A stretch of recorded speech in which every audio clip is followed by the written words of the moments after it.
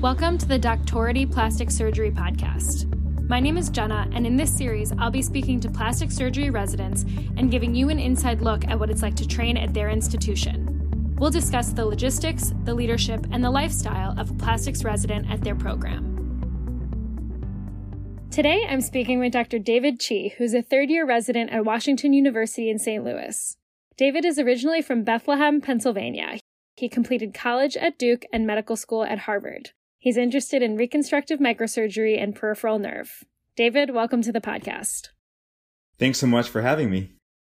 So I'd love to get started by hearing kind of the big picture overview about your program at WashU.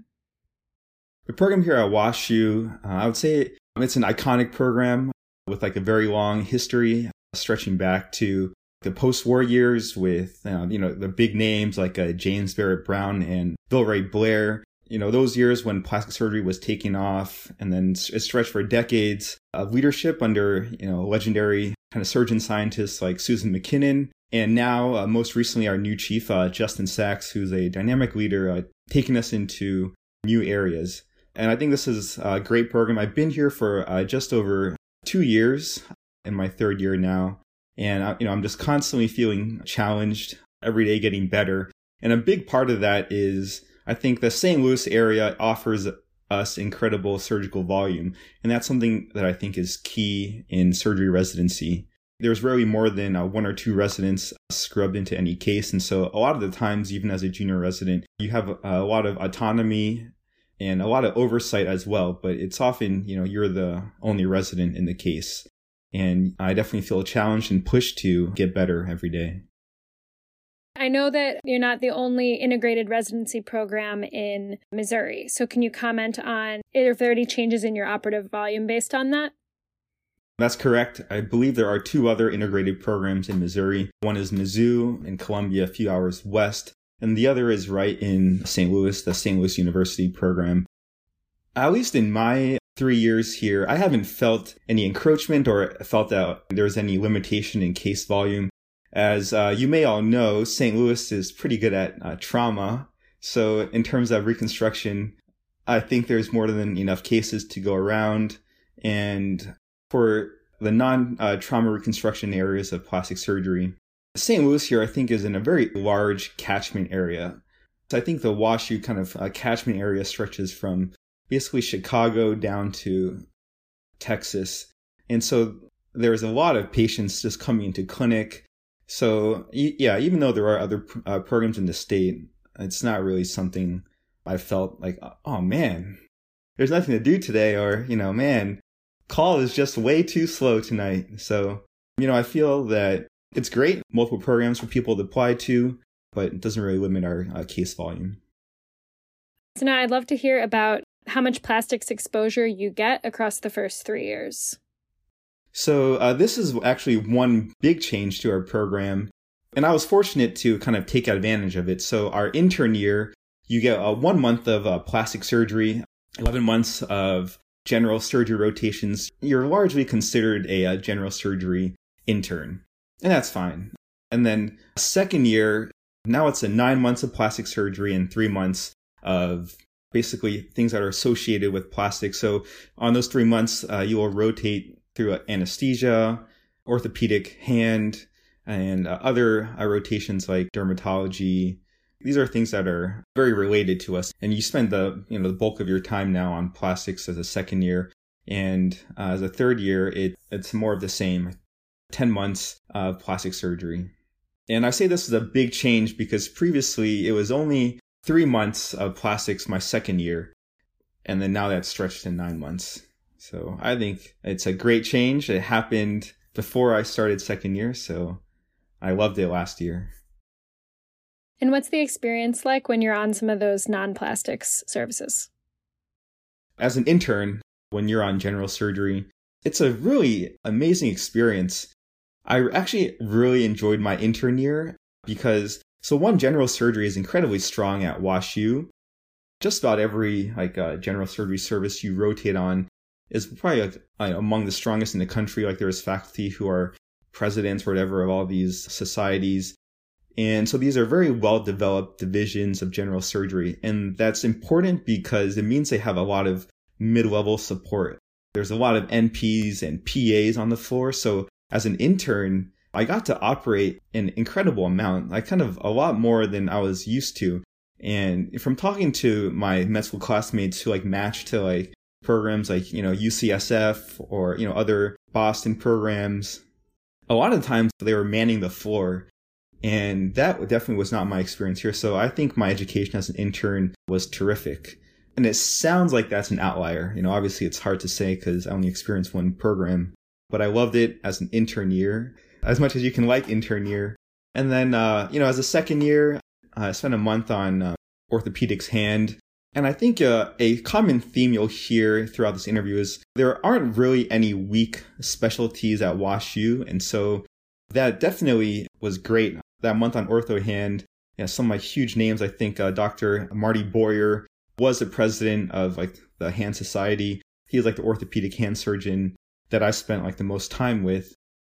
You learn a lot. You learn a different way of doing things. And they definitely were, treated me in a friendly manner. And I think overall, it's good to have this exposure on all these services because they are the ones that will be consulting you later for, either sternal reconstruction, on thoracic surgery, or vascular groin flaps, and ACCS, which is like acute critical care surgery for all whatever traumatic reconstruction. So it's good to spend that time. And I think it's been a great time as a junior resident so far. And what are some of the different sites that you rotate through? So there actually aren't all that many different sites. So the main hospital that like the majority of the residents are at 3/4 of the time is the main Barnes Jewish Hospital. It's this huge hospital. It's like 1,000 beds. And you spend, the bulk of your time there as a resident. We also do have an adjoining St. Louis Children's Hospital.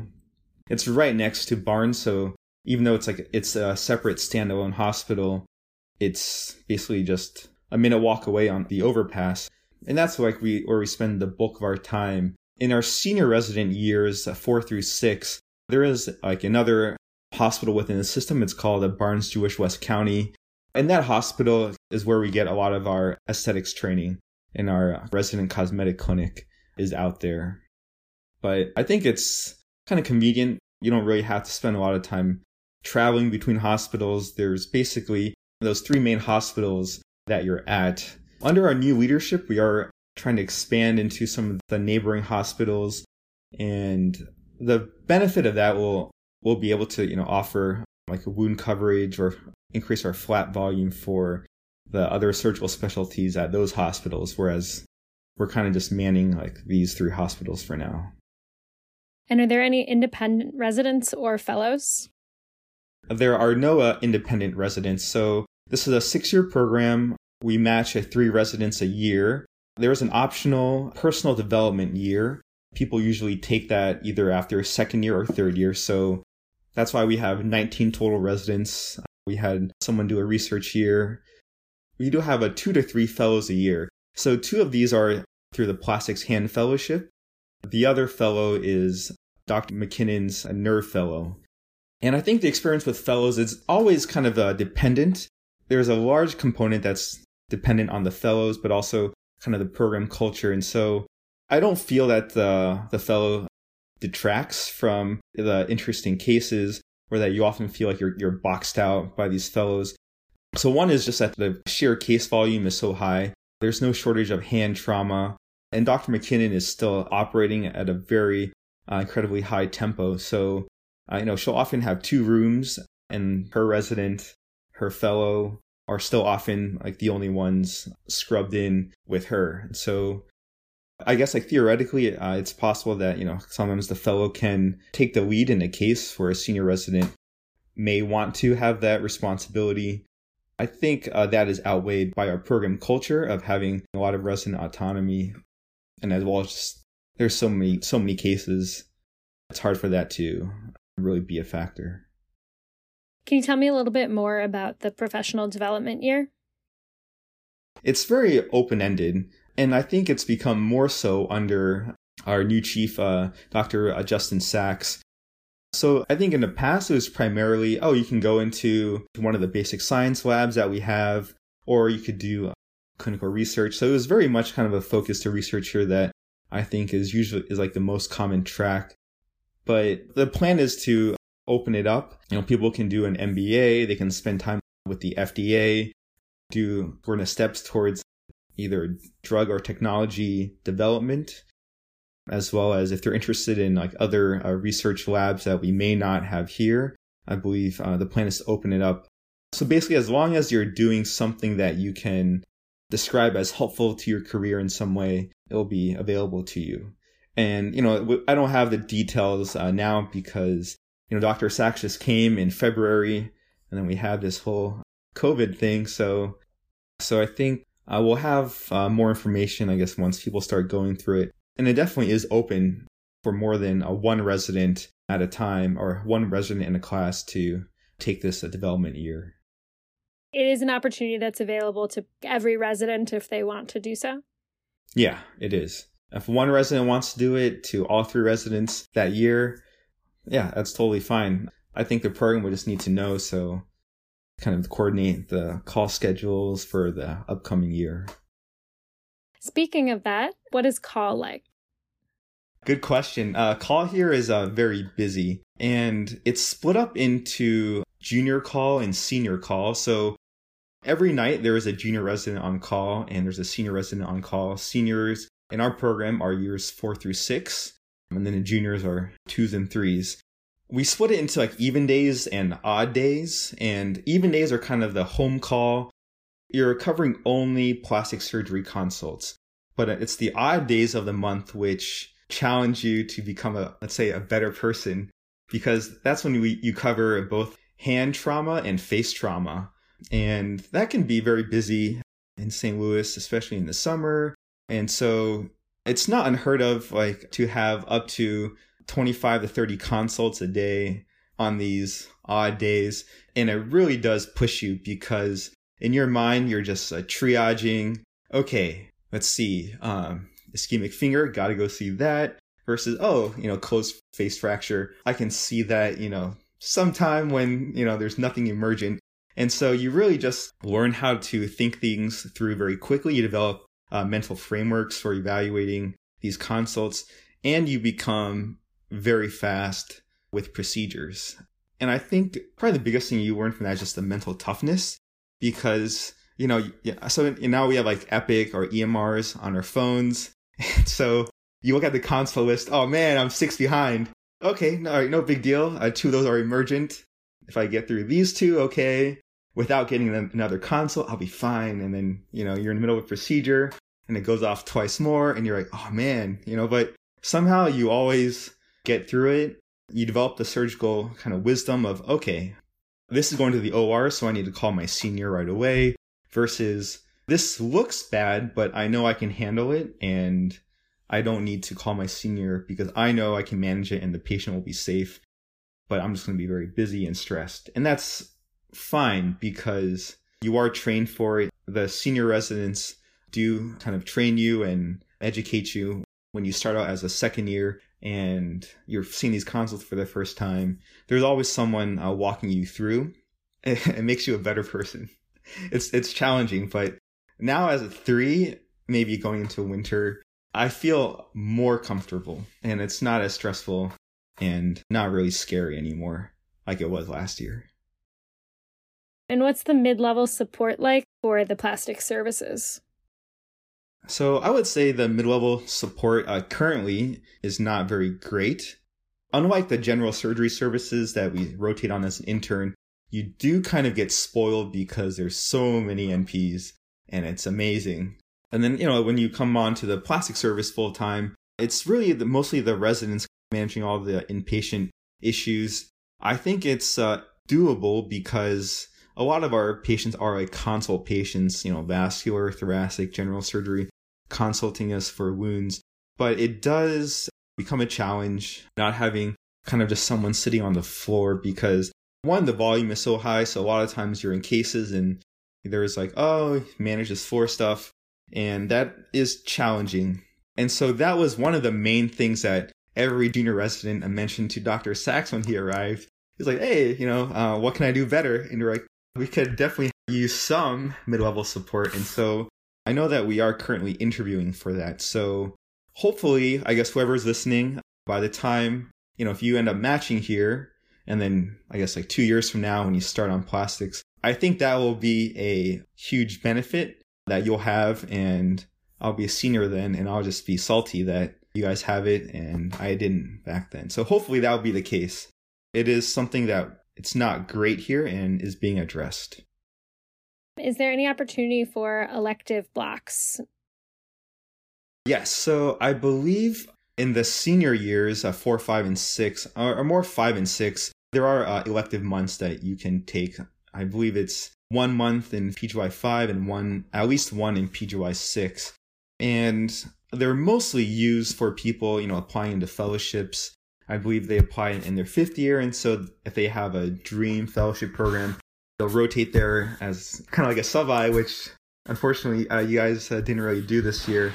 And then I think it's common for, people in their PGY 6 year to use their elective months either to like global health or just like spend some time with a faculty member at somewhere else that they really just want to learn from.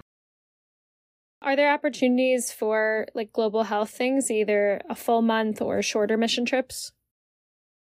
There are opportunities for, I believe, up to 1 month during the 6 years of the program.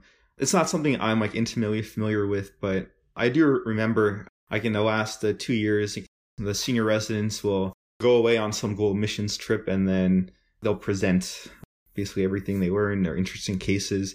So I believe it's up to a month. Either you take at least 2 weeks to 4 weeks on these rotations. And are those something that some of the faculty at your institution take on an annual basis, or is it more like the residents arrange them of their own accord? It is something that is more resident driven. I don't believe there are faculty that make this an annual trip to like a certain country. And can you tell me a bit more about the cosmetic experience? Do you also have like dedicated aesthetic months, or is it more like sprinkled throughout the training? Most of our aesthetic experience is at the Barnes-Jewish West County Hospital. It's a third hospital I mentioned that's not in the downtown, like big Barnes-Jewish Hospital and Children's Hospital. We spend 3 to 4 months of years 4, 5, and 6. And you do a lot of there is still like a lot of the standard breast reconstruction, but that's where you'll have the cosmetic breast, the craniofacial aesthetics. And the main reason is we have our own like a private practice / academic practice out there. It's called West County Plastic Surgeons of WashU. And it's staffed by our program director, Dr. Marissa Tenenbaum, as well as one of the other senior faculty, Dr. Terrence McCatton. And so they both do a breast reconstruction, but they also have their own stream of like private practice patients through this West County Plastic Surgeons. And that's where we get the, body contouring, cosmetic breast, facial aesthetics. And I think that is a strength of our program because my background from like a very academic programs is sometimes that facial aesthetics is a little harder to get at the very academic programs, because there's like turf issues with like ENT and oculoplastics. And so it's really helpful to have like a very strong WashU affiliated private practice that will let residents operate a lot. And I think that's the key word, because at other programs that do have like these private practices, the people running those practices, they're very marginally affiliated with whatever academic program. And so the resident often much of an observer, because the person running that private practice is not as, I guess, like that's still their primary business. Whereas for us, it's a private practice, but it's also meant to be a training opportunity. And so I think that's something that's unique. Obviously, I don't know that much about the other programs, but that was just my kind of gist from when I was interviewing and talking to some of my resident friends. And I mentioned there is like the resident cosmetic clinic. So that's basically these patients will contact this resident cosmetic clinic and say, hey, I'm interested in this procedure.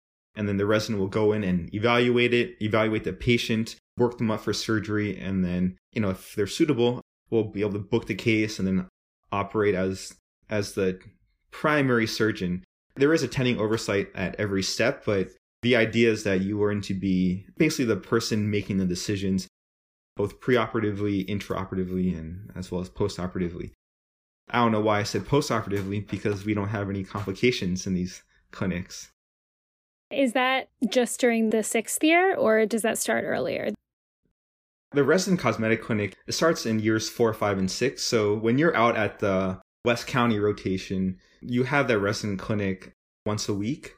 So you can start getting that experience as a PGY4. And that's the whole point, is that graduated responsibility. It's a reasonable goal to hope that, a chief resident can perform something complicated like a facelift by the end, but obviously not as a PGY4. And so that's a point of this cosmetic clinic, is that you are the one making these decisions, but there's always attending oversight. And gradually, as you come back each year in the senior resident years 4, 5, and 6, you become more and more proficient, such that the attending can step in less and less as you go on. And I think that does kind of take the pressure off, because if you only have 3 months as a chief resident, or, oh man, I have 3 months to, learn how to do all this cosmetic stuff by myself. Whereas it's stretched out for 9 to 12 months for us. Do you get any experience with gender affirmation surgery? That is something that we do not have as much volume right now. Most of the experience right now is the top surgery. In terms of the gender affirming bottom surgery, we've only had several cases of those, but we are planning on doing more. So this is primarily done by actually our associate program director, Dr. Snyder Warwick. She's collaborating with some of the urologists to do these combined gender affirming surgeries. And that's something that our new chief, Dr. Sachs, has made a point of emphasis to try and increase the volume. And just kind of, where we are in Missouri, because of that, there hasn't been a huge volume of that going on. Depending on if you're a glass half full or half empty type of person, that means there's a lot of volume to come. So that could be a very good training opportunity, as well as patient care opportunity in the near future. And I do know that Dr. Sachs is pursuing that heavily. Do you know anything about how research residents are funded? Research residents, I know that their funding is not contingent upon external approval or external funding sources. However, it is encouraged, and if they do win some funding source, that's great. It looks good on the CV, helps the division. But if you do decide to take a research year, you still are guaranteed your resident salary. And are there any other perks about your program you'd like to share? In terms of perks, when you take call, there's obviously food vouchers. And if you present at any conference, or if your abstract gets accepted, the program will pay for you to go to that conference, pay for lodging, travel, anything else. I believe we are working on a loop fund. That was something that when Dr. Sachs first came, it was one of the points of emphasis. Because I had purchased my loops already, I kind of just stopped paying attention to that. So I would expect there to be a loop fund at this point, since so many people asked about it, more like the current interns and PGY2s, that I would expect us to have loop funding. And then in terms of education, so we'll often have visiting speakers or professors come here to do a cadaver course, and those are often free of charge. And what are the research expectations like at WashU? The research expectations are that in your senior resident years, you have to be working on a research project each year. And that's to be presented at our annual resident research day.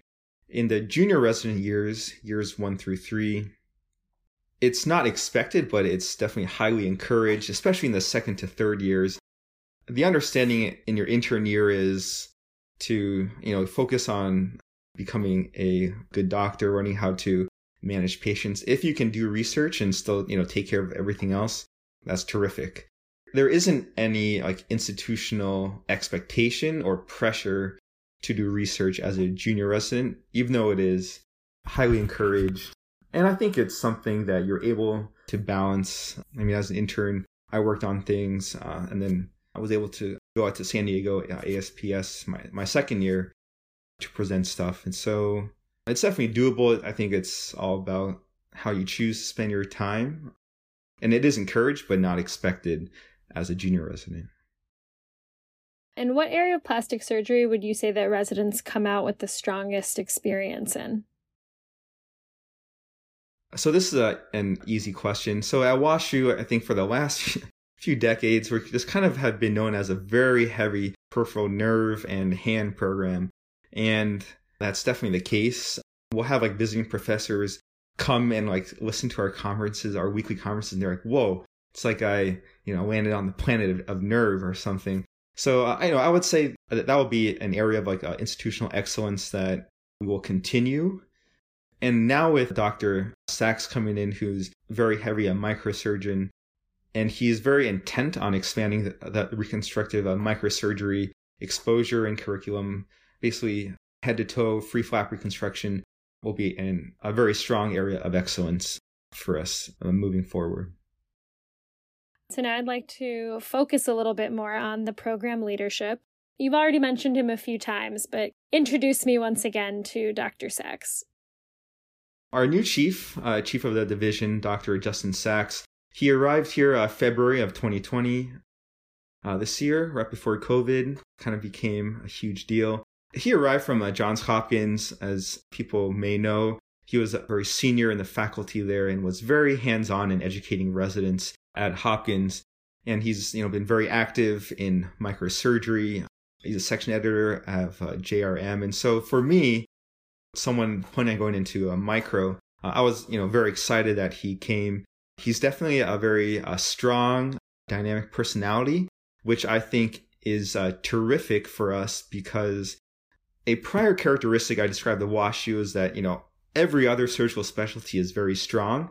That does include things like ENT, doing some of the head and neck microsurgical reconstruction, even like orthopedics, which is one of the strongest in the country here. Some of their ortho hand surgeons were also doing like lower extremity free flaps, hand free flaps. And so one thing that I think is terrific about him is that he's really expanded either collaboration as well as kind of expanding our indications for collaborating with all these other surgical fields. And so I think his arrival is huge. He definitely has big ideas, which I think is great. You bring someone who is very accomplished from an external institution, and they can kind of bring their own experiences. Having that diversity of experience as well as ideas is huge. So, it's been great having him on the last 10 months or so, and he's going to take us up to the next level. And how about your program director? So our program director, she's Dr. Marissa Tenenbaum. She's a graduate of the WashU residency program, and she's one of the main drivers of our West County hospital experience. And she's obviously a very accomplished breast reconstructive surgeon as well as aesthetics. So I have not had the good fortune of spending too much time with her as a junior resident, but all the seniors have said that they learn a lot from her. She's great to have, having that private practice as well as the academic kind of combination person. She's a terrific role model and great person to have as a program director. Just to talk about how the program leadership is, since we're discussing Dr. Tenenbaum. So she is receptive to the resident feedback. So I'd mentioned how for the longest time, the second year residents were still basically spending 9 months of their second year on general surgery. And so the residents, a year above me, bless their heart, they kind of made it a point to say, hey, maybe we don't need to spend 3 months as a HPB consult resident, doing Whipples. Maybe we don't need to do that. And so she's like, all right, yeah, well, let me just bring it up to, the general surgery leadership. And all of a sudden, as a second year, I was spending 9 months on plastics and 3 months on kind of plastic adjacent specialties. And so, and that really benefited our education immensely, because, if you're going to work hard, it's kind of more ideal to work hard, has something to do with your career. And I know you mentioned Dr. McKinnon briefly, but for anyone who doesn't know her, can you tell a little bit about who she is? Dr. Susan McKinnon, she is a legendary figure in plastic surgery. She was the chief of the division from I believe, 1994 to 2020. And she was basically the first plastic surgeon to do nerve transfers back in the 90s. And she's a terrific role model as a surgeon scientist, because when she did the first nerve transfer, she had all the basic science, all the translational experiments that would indicate that it worked. But the whole field was still very skeptical. Neurosurgery, orthopedics, plastic surgery was very skeptical. So when she did the first nerve transfers, there was like a lot of academic backlash, like, oh, this is no way this is happening. This can't be the nerve that's doing this. We know that nerves don't do that. And so she's been a great role model in terms of like perseverance, but not just kind of like the sentimental perseverance, but perseverance that's backed by the hard work in the lab. And so, she persevered on, and then sooner or later, the results kind of spoke for themselves. More case series of these nerve transfers, primarily in the upper extremity to start with, but now also kind of expanding it to the lower extremity. And over the decades that she's been chief, that is what has made WashU known to be the place to be for a peripheral nerve. And the great thing is she is still very active and plans to be. She is very into wellness, yoga, meditating. And so it's terrific because she's planning on still being here and operating at a high volume, researching and publishing at a high volume for many more years. She has no plans slowing down. Even though she's not the chief anymore, she's still like a full functioning faculty member. And what role do residents have in department decision making? Residents have a lot to say in the resident curriculum. Like that example I mentioned for about the second year, interacting with students in terms of like student education, as well as having a say in the match process. They do take our input into consideration. I haven't been privy to the match meetings. I think that's usually the senior residents. For the areas of the department life that are closest to the residents, I would say our opinion is solicited and taken into account. And now can you tell me a bit more about the relationships amongst the residents? Amongst the 19 residents that we have right now, everyone gets along. I wouldn't say there is a kind of a specific social type. It's not like everyone goes out to the nearby bars after like a long case. It's really what you make of it. I think we have, all personality types. If there's like groups who want to go to a bar after like a long free flap case, there's groups that want to, go bake pies or, go home to their kids. And so, it's really what you want to make of it here. There's no like social expectation to partake in any activity. And so, I think everyone gets along. I hang out with my co-residents. I do think you probably are stronger with the people that you were junior residents with. So for me, it's year above and the year below. It's a good group. I like hanging out with my co-residents as well as the twos and the fours just because I know them. I've spent the most time with them. And now a little bit more about how residents live. So are most in houses or apartments, and do most own or rent? Just to give you an idea of like where the hospital is located in the surrounding neighborhood. So I think resident quality of life is very high in St. Louis. So I would say at WashU, at least a third of the residents live in the immediately adjacent neighborhood called the Central West End. It's a very nice area, depending on your views on gentrification, but it's a very nice area for a resident to live. It's very affordable, but still like very nice housing, just a very high quality of life. And so, for example, I live a nice 2-bedroom across the street from the hospital. So door to door from my apartment door to the operating room door, the scrub door is like a 4-minute walk. That's a huge benefit. So I would say, like a third of all the WashU residents live in the Central West End. There's a lot of apartment buildings nearby. Coming from Boston, I was like, oh man, this is amazing. Because I remember I was like spending $1,500 for like a barely livable studio like a few miles away. At first it was like a nice 1-bedroom, like a 5-minute walk away for like under $1,000. Yeah, it's pretty awesome. There's another big chunk of residents that live in the nearby neighborhood, so they often will have to drive to work. And then maybe like a quarter to a third of the residents will be homeowners. And so they just kind of like live a little farther away where the housing is more affordable and more appropriate for residents. So it's a good mix. And what's the breakdown of residents that are single, married, and or have kids? I would probably say it's roughly thirds. I would say like a third are either married or just, very significantly attached. Another third are seeing people that they have fairly strong associations with. And then the other third, it's, I guess, single and dating. Kind of like what I said about the social situation. It's not dominated by any type of like social group or social expectation. There's a few residents now who have kids. 2 of them recently. One is myself, but that was a pre-COVID baby. There's 4 residents out of 19 with kids, I believe to be 5 soon. Do you know what the policy is in terms of maternity and paternity leave? So with maternity leave, you can have up to 6 weeks of maternity leave. And for paternity leave, they're going to make it exist starting next year with up to 6 weeks. So this year I just scheduled my vacation weeks around like a week in October and a week in November and December just to be available to help out.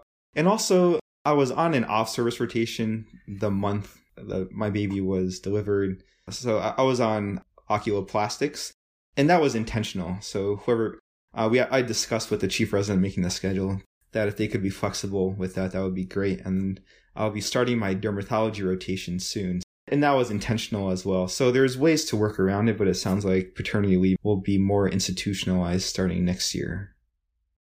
Is it necessary to have a car? It is strongly encouraged. So it's definitely necessary your 4, 5, and 6 year because you will actually be assigned to go out to West County, and that's like a 15-minute drive. If you can get by without a car as a junior resident, it's possible. A lot of the grocery stores, it just helps to have a car, but yeah, it's not mandatory. You'll be at the main downtown campus like 99% of the time. If you live nearby or within, like biking distance, that could be totally doable. But I believe everyone has a car. That's very much within the culture to have your own car. And what do you like about living in St. Louis? St. Louis, it was great to move to. It was a new region of the country I've never lived in. So, all of a sudden there's all these new states within a day trip or like a weekend trip. It's been a great place to live, very high quality of life. It's very affordable. So I guess I'm also like a pretty simple guy, like a lot of the cheap entertainment, like the bars, breweries. That's kind of all I need. And then, another nice thing is that our hospital is right next to Forest Park. I believe it's the largest civic park in the country, even larger than Central Park in New York City. And there's all sorts of things to do there. A lot of like running trails or take a dog out. I got a dog here, which is great practice for the kid. And also something that we wouldn't have been able to do if, you matched to like a different city. That's just a lot more expensive.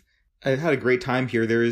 I guess my kind of fun is just kind of hanging out with other people. And there's a lot of activities here that just kind of enable that, whether it be, playing sports in the park or going to bars after a long case or post-call. It's been everything, I could have wanted as a resident. So very high quality of life here. So that's everything I wanted to talk about. Any final thoughts either on your program or on the process of selecting a residency?